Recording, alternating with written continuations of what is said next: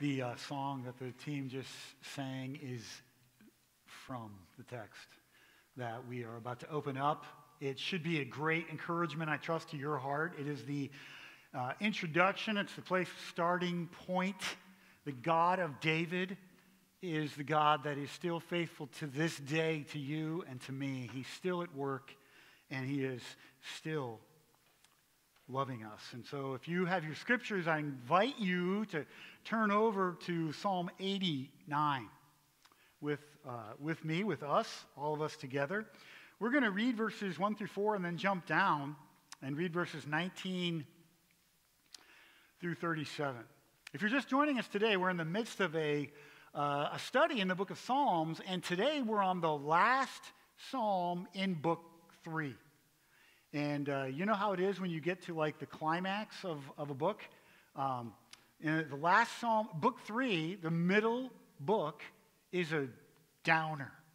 It is like really discouraging news, but we have to go through discouraging news to hear the good news. And so if there's a theme in book 3, it's been, listen, God is faithful to us. He puts his Messiah on the throne. All of the nations around it, that's book 1, all of the nations around us struggle for mastery, and they struggle against his rule and his reign. That's book 2. And in book 3, devastation. God's people are not faithful. God steps in and in one respect begins anew.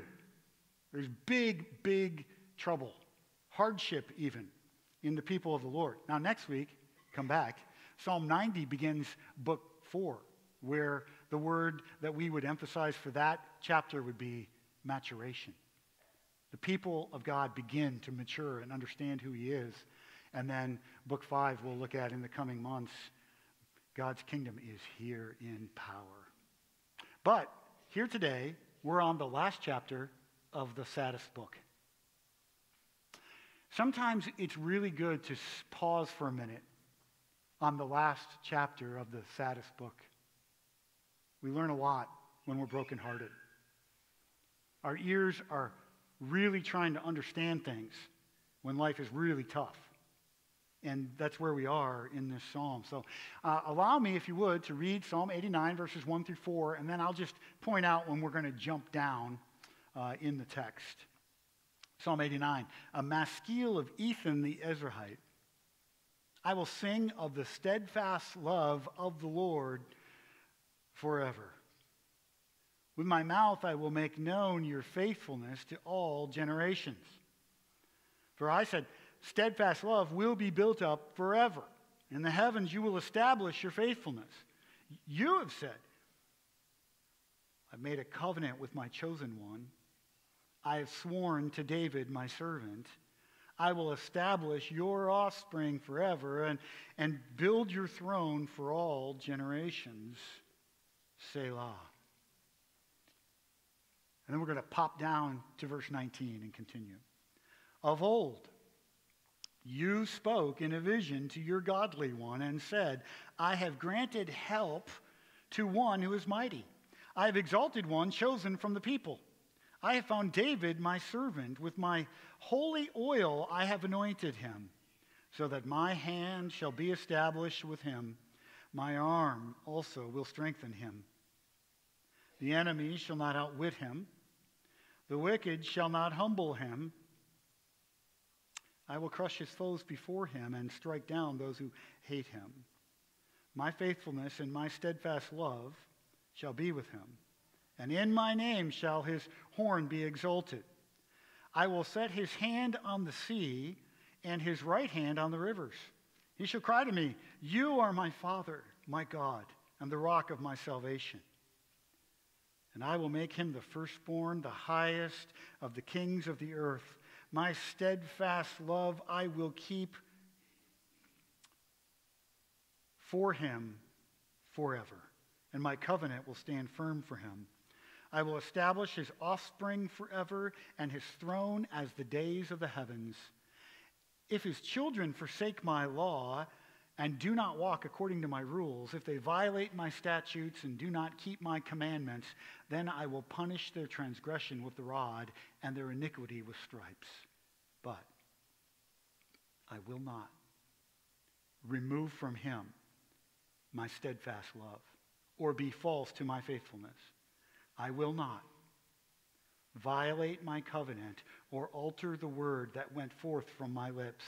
Once for all, I have sworn by my holiness, I will not lie to David. His offspring shall endure forever. His throne as long as the sun before me, like the moon, it shall be established forever. A faithful witness in the skies. Selah. And Father, as we come to you this morning in prayer, we are so thankful for your eternal promise that you made that there would be an offspring of David on the throne forever. As long as the sun shines, and when we go out and see the sun, we are reminded of your faithfulness. And as long as the moon glows in the evening, this covenant, your promise, is established forever. Your faithfulness is higher than the clouds. And we praise you. So help us as we study, we pray this morning. In Jesus' name, amen.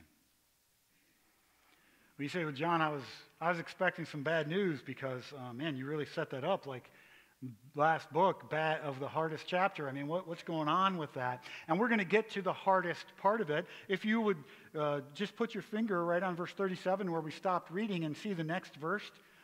The next verse, verse 38 says, but now you have cast off and rejected. You are full of wrath against your anointed. And so the picture is of this. We have received this eternal promise from God, and it's real, and we trust it. But the reality is that because of our own unfaithfulness, you, God, have removed all the kings from the throne. In fact, that's the condition that we find ourselves in. Ezra, who wrote this, is probably writing long after David, long after Solomon. And he's writing about the fact that we have these promises, but we have no king on the throne. We have the kingdom is split in two. We are fighting against one another, brother against brother, civil war, broken relationships. We have this promise that's obviously eternal, and yet we are holding none of it in our hands in the moment. So when your faith, when my faith comes and grows, it's going to be tested. God's going to test your faith. And that's what Psalm 89 is all about. Got a promise? I had it in my hands. It's gone. Now what do I do when what my eyes see and what my mind has expected God to do in keeping his promise is completely different than my reality and what my eyes see? And just so you see that this is not the exception, this is the rule. Hey, Noah, build a boat in the desert. Build a boat in a plain and just wait. For years and years, do what I ask you to do. His reality and what he expected God to do was different as he endured complete mockery from his neighbors, and for a long time, I'm sure, had to wrestle with what is God doing here. Hey, Abraham, I know your wife is 90 years old, but here's my promise to you. Genesis 12. Yeah, Genesis 12. I will make of you a great nation. Well, God, what my eyes see here and what you've promised are not lining up. Or Moses.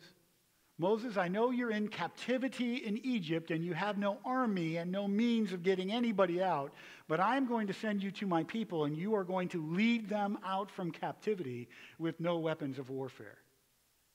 God, how are you going to do that? David, the king of the land has all the power and legal authority to chase you down and kill you. Trust my promise that one day you will be king in Israel. Or Mary, I know that you have never known a man and are not married, but you will bear the Son of God.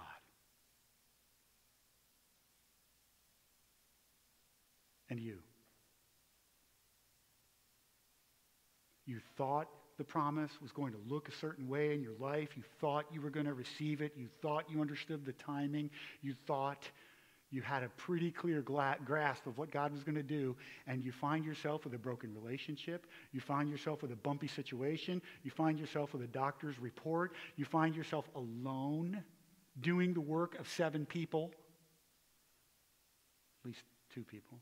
You find yourself brokenhearted. You find yourself sad to the nth degree. And the bottom line is that God makes promises, and then our experiences don't match up with those promises. And James would say, don't be surprised when that happens to you.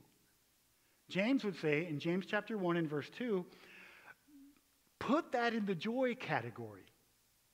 When God tests you, because here's what's going to happen is your faith is going to get tested. God doesn't need your faith tested so that he can see if you have faith or what degree your faith is all about.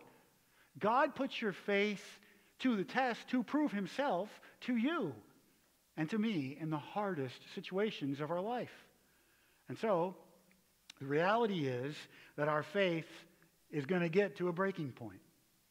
And when we talk about this as the kind of the theme of Psalm 89, when our faith in God is at a breaking point, we see that Ethan's faith in God was at a breaking point because he had all the promises and he had none of the reality. And he's weeping and he's weeping and he's weeping. So before we go on, I'm going to ask you to get in mind, what is the thing that challenges you? What is the thing that really puts your trust in God in harm's way?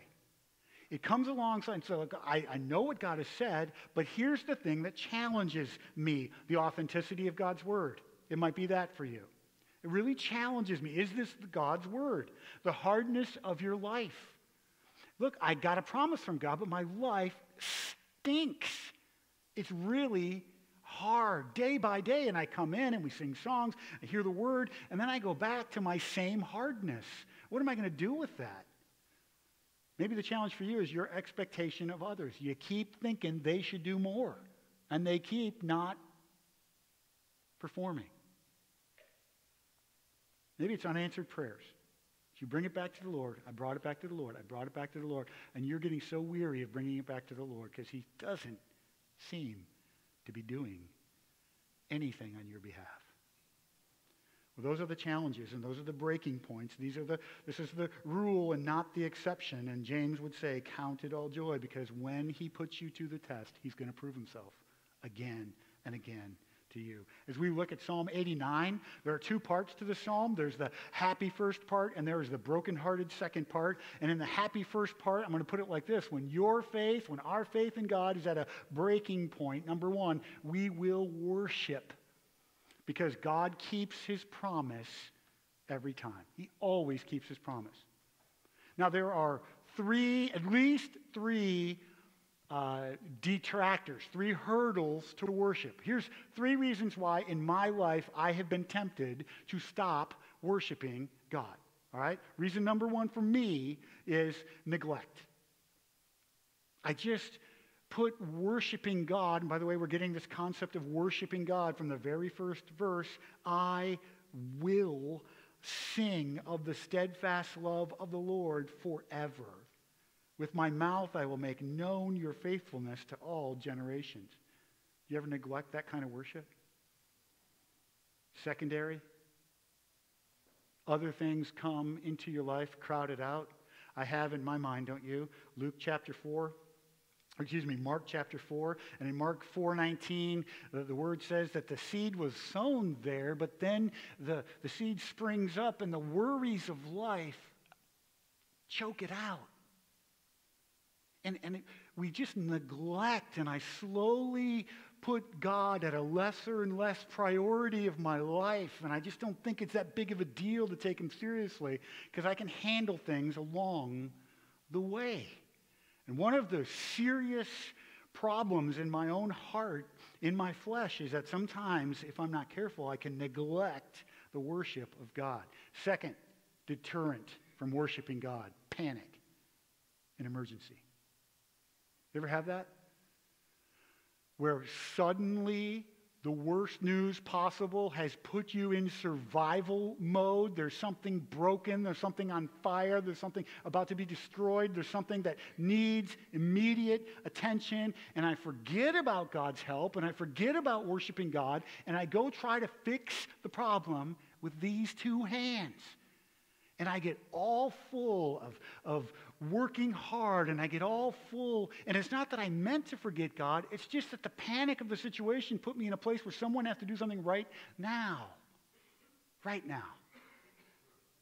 So maybe you are not worshiping God like you once did because once upon a time in a panic situation, you felt like you had to take action.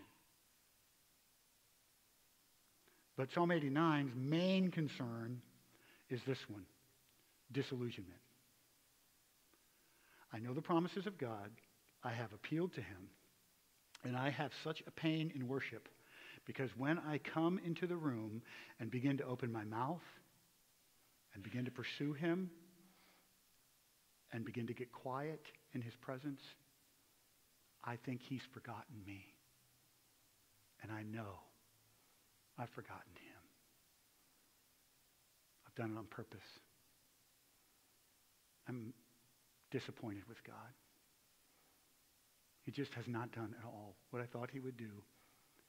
And I'm disillusioned with him. And that's where Ethan is.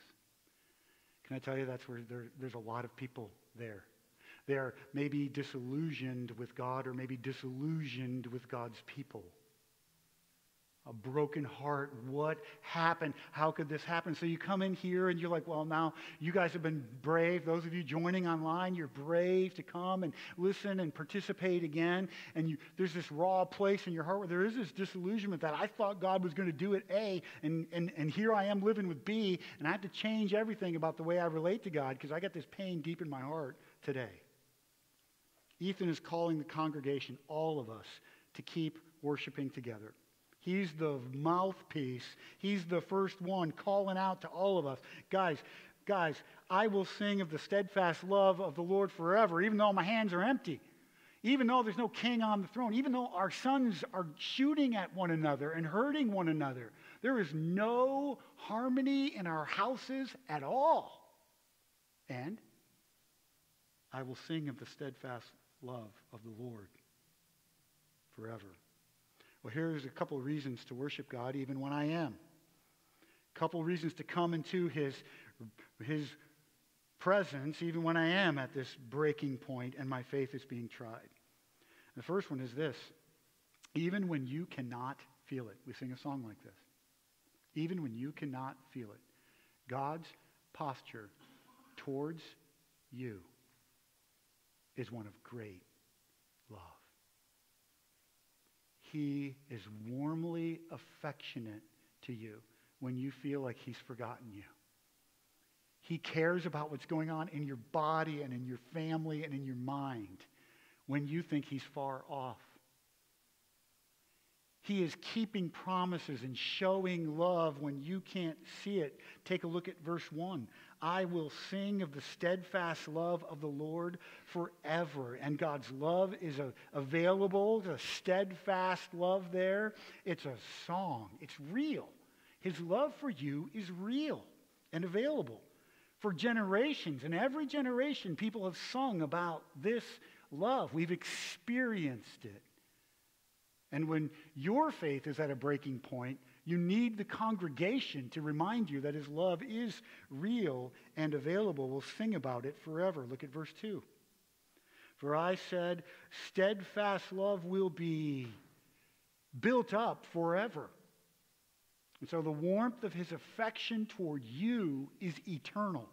It's never going to come to a close. Look at verse 14. Righteousness and justice are the foundation of your throne. Steadfast love and faithfulness go before you. God's love for you is overflowing.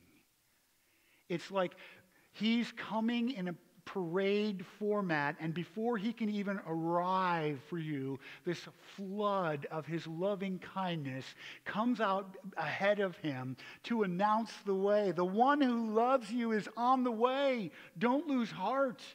He has overflowing, plenteous love for you. And this whole psalm underscores it time and time and time again. Take a look down at verse 24. My faithfulness and my steadfast love shall be with him. Now this is a promise now to the king that will be on the throne, and eventually to Jesus, who is the representative, or he's the ultimate king on the throne. But it's for you too. God's love will be with you. It's not like you bump out from some morning worship service and then Monday morning you have to operate like you're a battery-operated car on yesterday's charge. Not at all. Tomorrow morning when you wake up, his mercy is new, and you start in the Word, and he reminds you that this overflowing, plenteous love is not only coming for you, it's available to you. His love, according to verse 24, is with you. Take a look at verse 28. My steadfast love I will keep for him forever. He keeps his love for you. That word keep means he guards it. It means if you think it could run out, God's guarding it in heaven. He's on it. Can't be stolen. Can't be taken by someone else. Boy, that is a thief. When you are at a breaking point and you start comparing how heavy your load is with how heavy someone else's load is, and you almost can't resist it, and you can't get your brain wrapped around it, and you think the steadfast love that God meant for you, somebody else is hogging all of it. No. No, he's keeping it for you. He's guarding it. And that which he has allotted for you and that comes in plenteous form in front of him as he arrives, it will always get home to you. Take a look at verse 32 and 33. Here's a little bit of pain, but it's a good kind of a pain. Verse 32, then I will punish their transgression. And we're in the hard part of the psalm, the second half. But even there, I will punish their transgression with the rod. Have you been punished? Have you had trouble in your life? You've been corrected? Their iniquity will be punished with stripes, but I will not remove from him my steadfast love or be false to my faithfulness. Even when God is correcting you, even when he is disciplining you, you know the scriptures say, the son that he loves, he chastens. He comes and corrects you. And if you're experiencing trouble and the complaints and the difficulties, and you're looking, where is God's love in my brokenness? And we come to verse 33, and we're reminded that even as he calls out to you and draws you back to him, he's showing you great love. Reason to worship number one, God has great love for you, and he's showing it. Reason number two is found in verses 5 through 18, and we're not going to have a lot of time to take a look at it, but he is incomparable. Look at verse 6. Who in the skies can be compared to the Lord? Who among the heavenly beings is like the Lord? Answer, none. No one. But you know what happens when your faith is at a breaking point? If you're not careful, you will look for other gods. You will look for something else to fulfill you. You will look to something else to help you. And it's really crucial that you know who you're listening to and what you're listening for, and that your eyes are fixed on the one. There is no one but God in the heavens who can help you. His love for you and his who he is as God is incomparable. And the casing point for this entire psalm, in fact, Psalm 89, if you mention this psalm to theologians and people, they will say, oh yeah, that's a commentary on the covenant that God made with David in 2 Samuel chapter 7. And it is, okay? We are not going to go into all of the nuances of the commentary, but the important thing that you should know is that in the moment when the promise was not in Ethan's hand anymore, he went back to the Word of God. And he said, look, what do we understand about this covenant that God made with David? What was God saying to us? Did we get it? Because maybe what happened is we have behaved in such a way that God no longer wants to be associated with us. He wants to take a step back and be like, okay, those are not my people anymore. And maybe we missed something along the way. And what Ethan's doing here is saying, look, I've read the covenant time and time and time again. I haven't missed anything. God's still keeping his covenant. Look at verse 19. Of old you spoke in a vision to your godly one. And said, I have granted help to one who is mighty. I have exalted one chosen from the people. That's David. I have found David, my servant. With my holy oil I anointed him. So he is the christened one. The word anointed there is Messiah. I've Messiahed him. I've anointed him. So that in fact, in the New Testament we hear Jesus Christ. The word Christ is anointed. Jesus, the one who saves, who is the king. That's what Christ is all about. So that my hand shall be established with him. Incidentally, Ethan is probably writing hundreds of years after David. So there's a whole reason why we think there. If you look at verse 19, here's the first reason I think so, is because Ethan uses the term of old. He does it again later in the chapter. So there is an Ethan that's more of a contemporary back in the day guy, but this Ethan probably wrote long after David and Solomon. So that my hand shall be established with him, my arm also shall strengthen him. The enemy shall not outwit him. The wicked shall not humble him. I will crush his foes before him and strike down those who hate him. My faithfulness and my steadfast love shall be with him, and in my name his horn will be exalted. I will set his hand on the sea and his right hand on the rivers, and that's speaking of a big old kingdom. That's speaking of the land. David would have the land.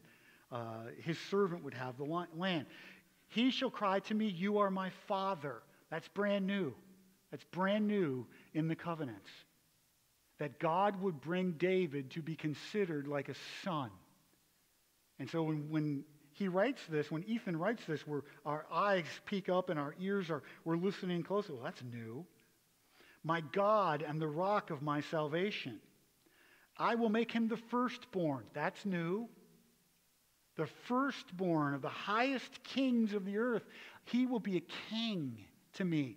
This is how Ethan understood the covenant made to David years and years and years later.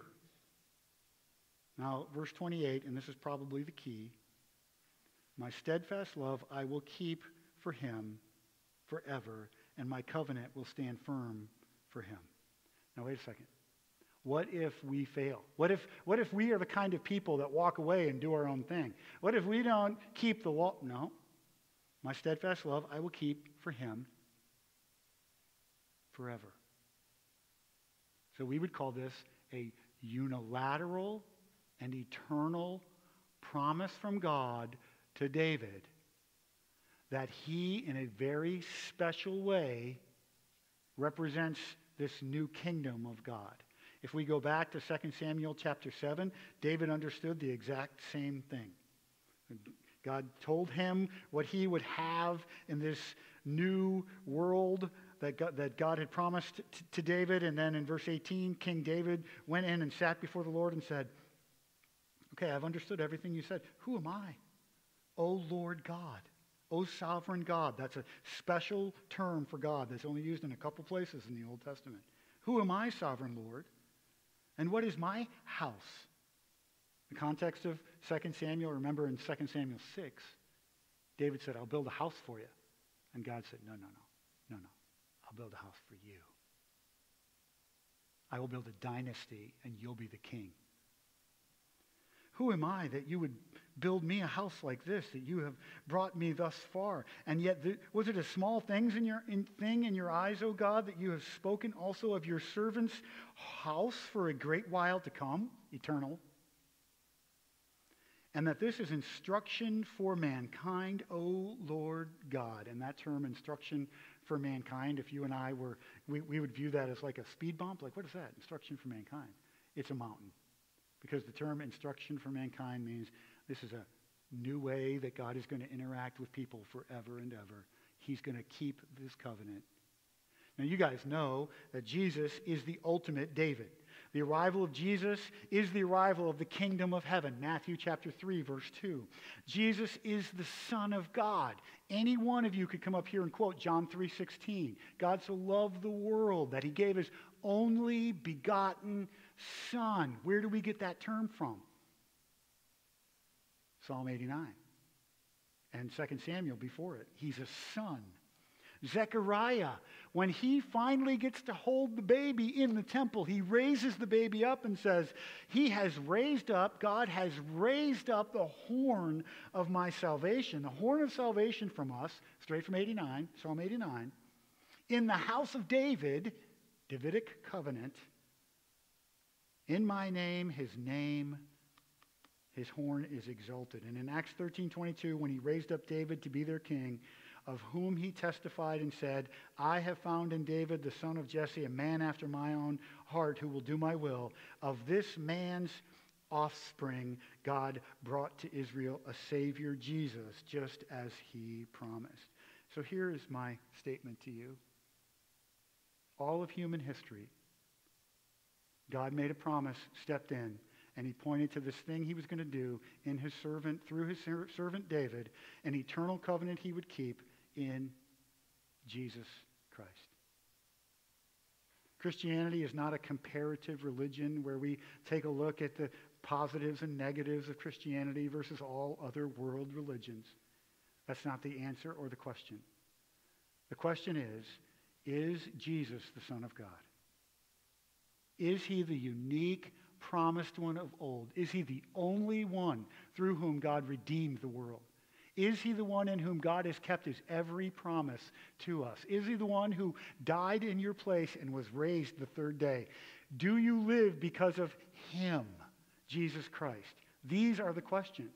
And therefore, Christians aren't arrogant when we answer the question, Jesus only. We are following the Older Testament and the Newer Testament as the reality that only Jesus could pay. And only Jesus would pay. Okay, all right.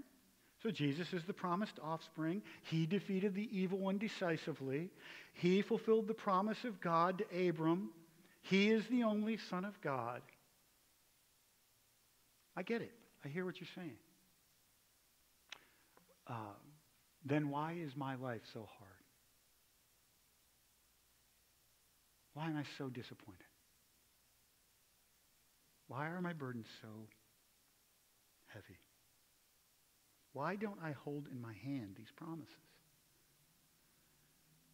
Well, that's the question, isn't it? That's the question that all of us, does God answer prayer? Is God good? These are the questions that your friends and this generation traffic in.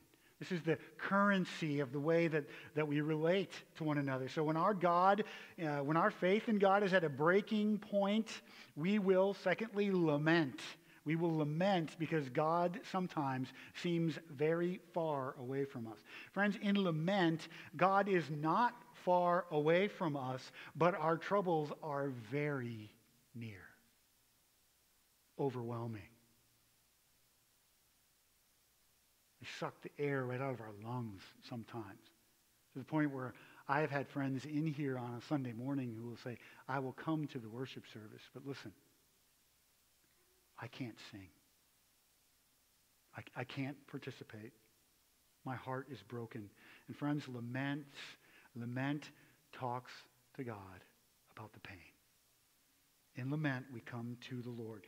When our faith in God is at a breaking point, we have a decision. We will either turn away from God and go our own way, or we will turn to God and entrust to Him the heaviness of our heart and the dichotomy of our heart between what we thought would be and what is, and our angst in our heart about why God is not doing what we thought He would do.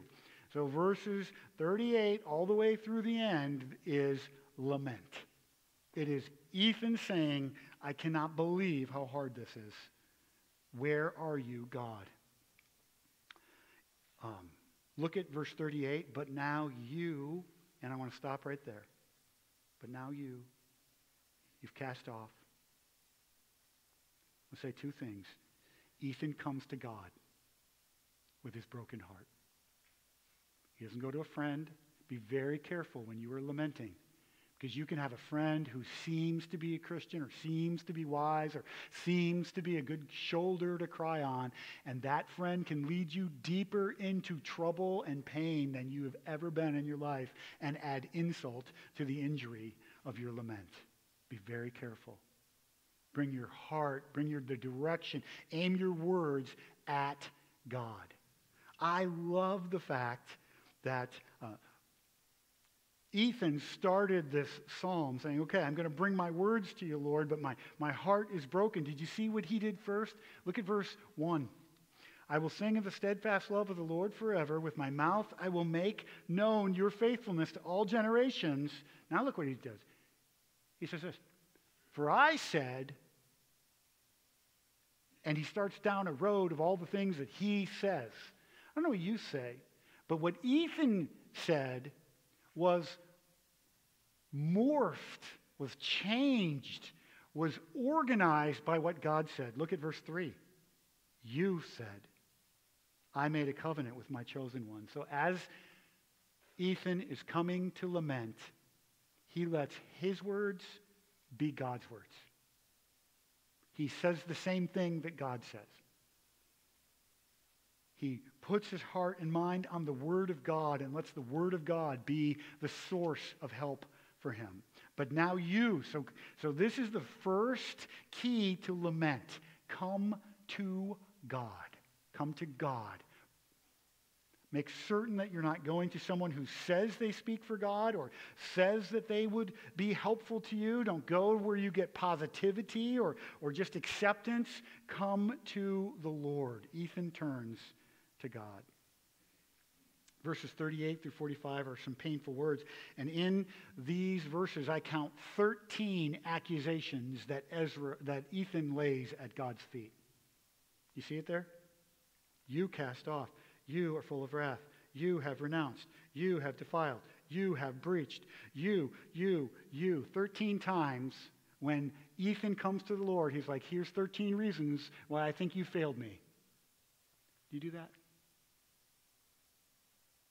Heart so broken, can't sing, can't utter a word. You let the Word of God change and challenge and shape your heart, and then you bring your heart to the Lord and say, I don't know what you're doing, Lord, but it doesn't feel good. In my heart and mind, here's 13 ways I think that somehow I've missed what you said. I'm reviewing the promises. I get it. I'm listening to you. But my heart's broken.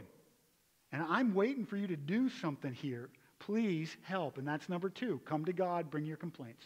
Bring your complaints. 13 accusations, God can take your complaints. Listen, it's very tough because this is not an invitation to bring your complaints about God to all your friends. This is not an invitation for you to give up faithfulness.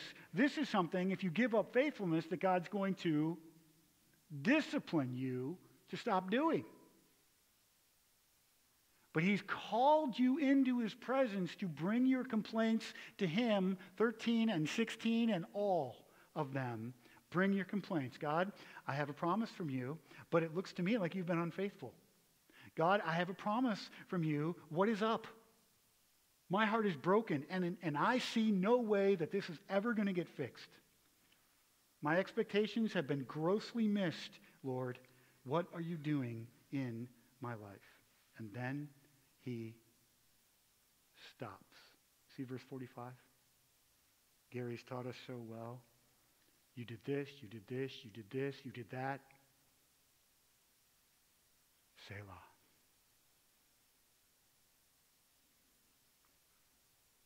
Where have you been when I needed you most?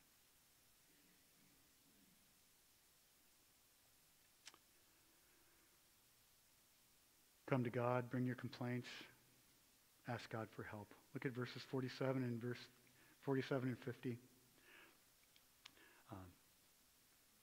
Actually, look at verse 46, sorry. How long, O Lord, is the first question he asks of the Lord. Or is the next question. How long, O Lord, will you hide yourself forever? How long? How long is this going to last, Lord? How long am I going to keep in this crazy season? How long, Lord? How long, Lord? And then the next question he asks, verse 49. Lord, I know that I see your steadfast love that was offered to other people in previous generations, but where is your steadfast love? Here's the second time he uses the phrase, of old. I see that you used to love all the people. Doesn't feel like you love me. Where is your steadfast love that you promised to David? I'm not feeling it. Come to God, bring your complaints, ask God for help. Look at verse 47. Remember God. Remember how short my time is. It's going to go so fast. The years of my life feels like it's draining out. I feel like so far behind everybody else. Everyone else is in front of me. Oh, Lord, remember how short my time is. Can I just remind you something? The how long question is a great question to ask, and sometimes it doesn't have good, easy, happy answers. I love Jeremiah 29:11. Many of us love that verse. It just says, for I know the plans I have for you, declares the Lord. Plans to prosper you and help you, give you a future. That's a nice verse.